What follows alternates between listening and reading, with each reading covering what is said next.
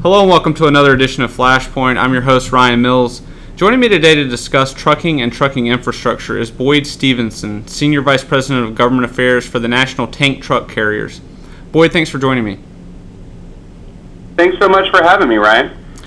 Boyd, how did you get involved in the trucking industry? Can you tell our listeners a bit about your background? Sure. It's kind of a funny story. As I get ready to have my 15th college reunion, I reflect upon the fact that me at 22 would have probably laughed you out of the room if you told him that I would have been involved in trucking. I ended up going to work right out of college in the government affairs office of a little trucking company called United Parcel Service. Maybe you've heard of them. And then from there, I ended up moving over to the American Trucking Association. I found out that hazardous materials issues are particularly fascinating and oftentimes get overlooked, much like trucking issues in general. So it's sort of the redheaded stepchild of the redheaded stepchildren. And I guess I just really fell in love with an industry that has a lot of family businesses still and folks that really treat each other like the siblings that are always competing with each other. Sure, that's great. AFPM recently released a report on the fuel and petrochemical supply chains. We often hear that trucking is an essential part of the first and the final miles. Can you explain the role of your members play in fuel and petrochemical transportation? Sure. The tank truck industry is going to be very involved on both the first and the last mile. Any sort of hydraulic fracturing is going to require significant amounts of both sand and water, and our trucks are the ones that are going to move that sand and water. So we are very, very, very involved on that front. We're also going to be the ones that show up at the fuel racks at the very end of the day and move things from the refinery to the gas station or other distribution point for retail customers. So we're kind of the first folks to touch your products and the last folks to touch it before it goes to the ultimate consumer. So what is your assessment of the current state of U.S. highway infrastructure? And given increased oil and gas production, particularly in rural areas, is the trucking industry well positioned to assist in the U.S. energy renaissance? So I think we do really have a place to be involved in that. I went ahead and pulled up the American Society of Civil Engineers report card on America's infrastructure just so I could give you some ideas. Overall, America's infrastructure in last year, 2017, they gave it a D+. Our bridges got a C+, our roads got a D, and our ports got a C+. So overall, I think that you can tell that the professionals dealing with these matters know that our state of infrastructure needs a significant amount of repair. I don't think that's news to anyone that's driven on the highways anytime in the last 10, 15 years. The fact of the matter is we don't really fund our highway maintenance the way that we should. And that's going to be a challenge in the fuel and petrochemical realm in a few different areas. The most obvious is just going to be the basic funding on roads. The federal fuel tax is 18.4 cents per gallon on passenger cars and 24.4 on heavy diesel trucks. And that's been the same amount since 1993. So we all know what inflation is, and every year as inflation continues to grow, it means that tax, which is frozen at a specific amount, does less and less. Now, on an overall transportation issue, that's really challenging because it means that states and localities are trying to upgrade and maintain their roads with a flat amount of money that goes less and less far every year. In the oil and gas industry, you're going to have some even greater challenges. And this is going to be more on the extraction side than on the distribution side, because at the end of the day, the products that are necessary for extraction are extremely heavy, and you've got challenges on two areas there. The first is going to relate to bridges. We have a bridge formula that relates to how much weight you can send over any particular bridge. And as the bridges become more and more disrepaired, the amount of weight you can put on them falls lower and lower.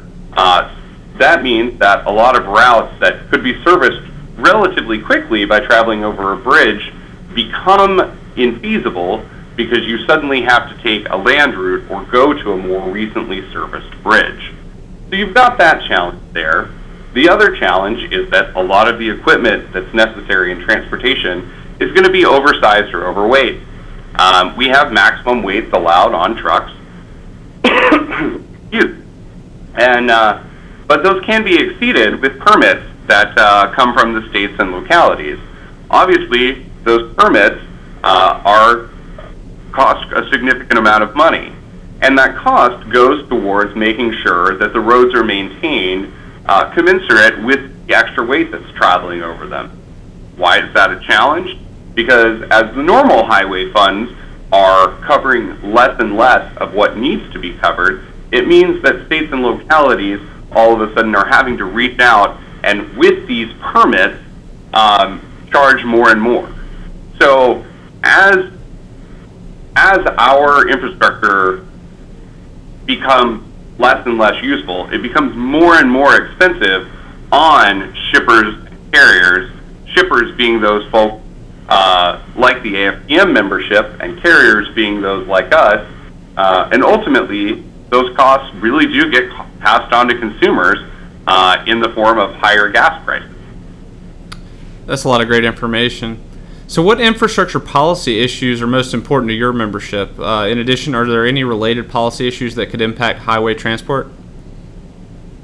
Sure. Well, obviously, jumping off from where we just were, Ryan, a stable source of highway maintenance and repair funding is probably the most important issue out there for the trucking industry. Historically, that was the gas tax. And one of the things we didn't cover about the gas tax before that I think is pretty neat is it's actually frozen off from the rest of the federal budget. That money that gets collected goes and lands in its own special little bank account, and then that bank account is what goes out to pay for the roads, which when you think about it makes a lot of sense because gasoline is the fuel used to travel on the roads and then use the tax on the gasoline to maintain and repair the roads. It's actually very much a virtuous circle. Unfortunately, that fund is not keeping up with the needs these days. We're not necessarily married to the idea that it has to be a gas tax or a gas tax increase, but we've got to do something to stabilize that fund. We've got some other issues too. State and local laws that get in the way of interstate commerce are always a big challenge for our industry. Perhaps one of the most dangerous are when states and localities try to put out laws that govern when drivers can operate, when they have to take breaks and things like that. At the end of the day, most importantly, we already have a federal regulator that does that. But perhaps if you think about it in terms of a trip through some of the smaller northeastern states, you can see how things could get really challenging if you have different states saying, well, when you're in our state, you need to take a 45-minute break after you've been driving for 2 hours. Let's say that's Pennsylvania, but then you move over into Delaware and they say, well, you've got to take an hour break after you've been driving for 3 hours, and then heading into New Jersey, they say something completely different. These things are going to get conflictual. They're going to limit the amount of time that drivers are on the road, and that's a big headache for us. And ultimately, it means that it takes longer for goods to move from point to point. We have some similar issues related to when states and localities try to get in the way of trucks carrying hazardous materials, which most definitely is going to include gasoline and other petroleum products. We already we have a well-developed federal system there, and we really feel like we need to let it work. Finally, the trucking industry has got a demographic problem. We're going to need about 890,000 more truck drivers over the next 10 years just to keep up with predicted demand. And as any of you who are in the position of purchasing transportation know, right now we have a pretty heavy driver shortage that can make it very, very difficult to secure transportation for an economical amount.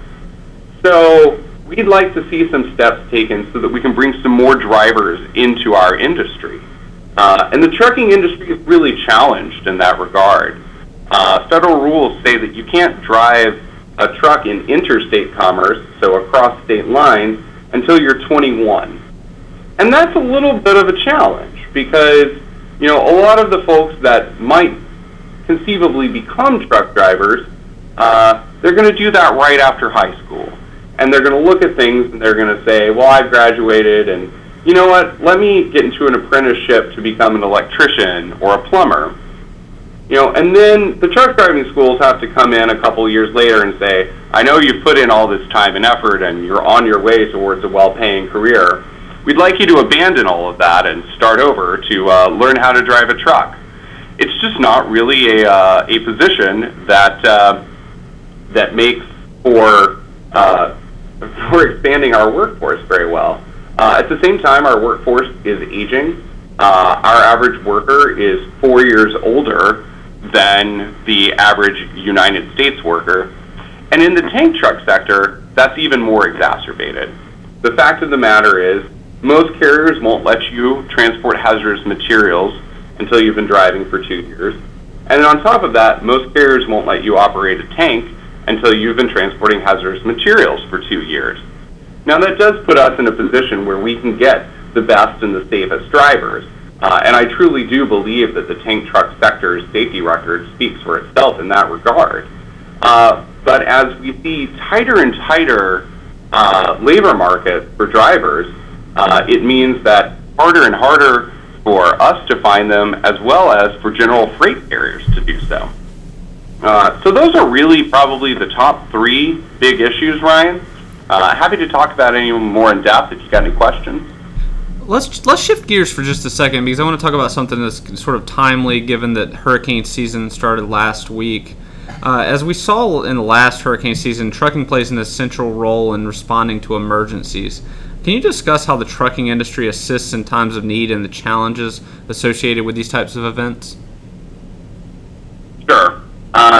And you're right, it is timely, and the tank truck sector specifically is very involved in response because as the folks at FEMA are always going to tell you, the number one initial goal responding to any disaster is to get things up and running, get the power restored, and re-energize the basic living infrastructure. And two of the main components you need to do that are fuel and water. And what natural disasters tend to do are disrupt the transportation of these two very, very important commodities. In the case of fuel, you're generally worried about getting gasoline back into the affected region as quickly as possible. Oftentimes, especially when you see an evacuation order, it means that there's a run on gasoline, and you've got to get gas and that infrastructure up as quickly and running as quickly as possible. You've also got a significant amount of equipment traveling into these affected areas, which is going to need fuel to run it. That's especially going to be the case with significant numbers of diesel generators, which means that there is always a need for tank trucks. You're going to have similar issues with water, except instead of fueling machines, you're going to fuel some people. And it's really, this is an area where I have always seen not just our trucking companies, but our drivers stand up and say, how do we get involved? Perhaps the best way to do that is to look into a group called the American Logistics Aid Network. And they essentially act as a non-profit broker matching groups with donations to destinations that need them and transportation companies that can provide the carriage.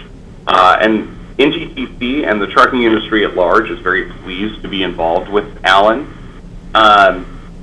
It's one of the fastest ways to get things done. We also see a lot of these drivers volunteering their time to go without compensation, or carriers similarly comping loads but still paying their drivers.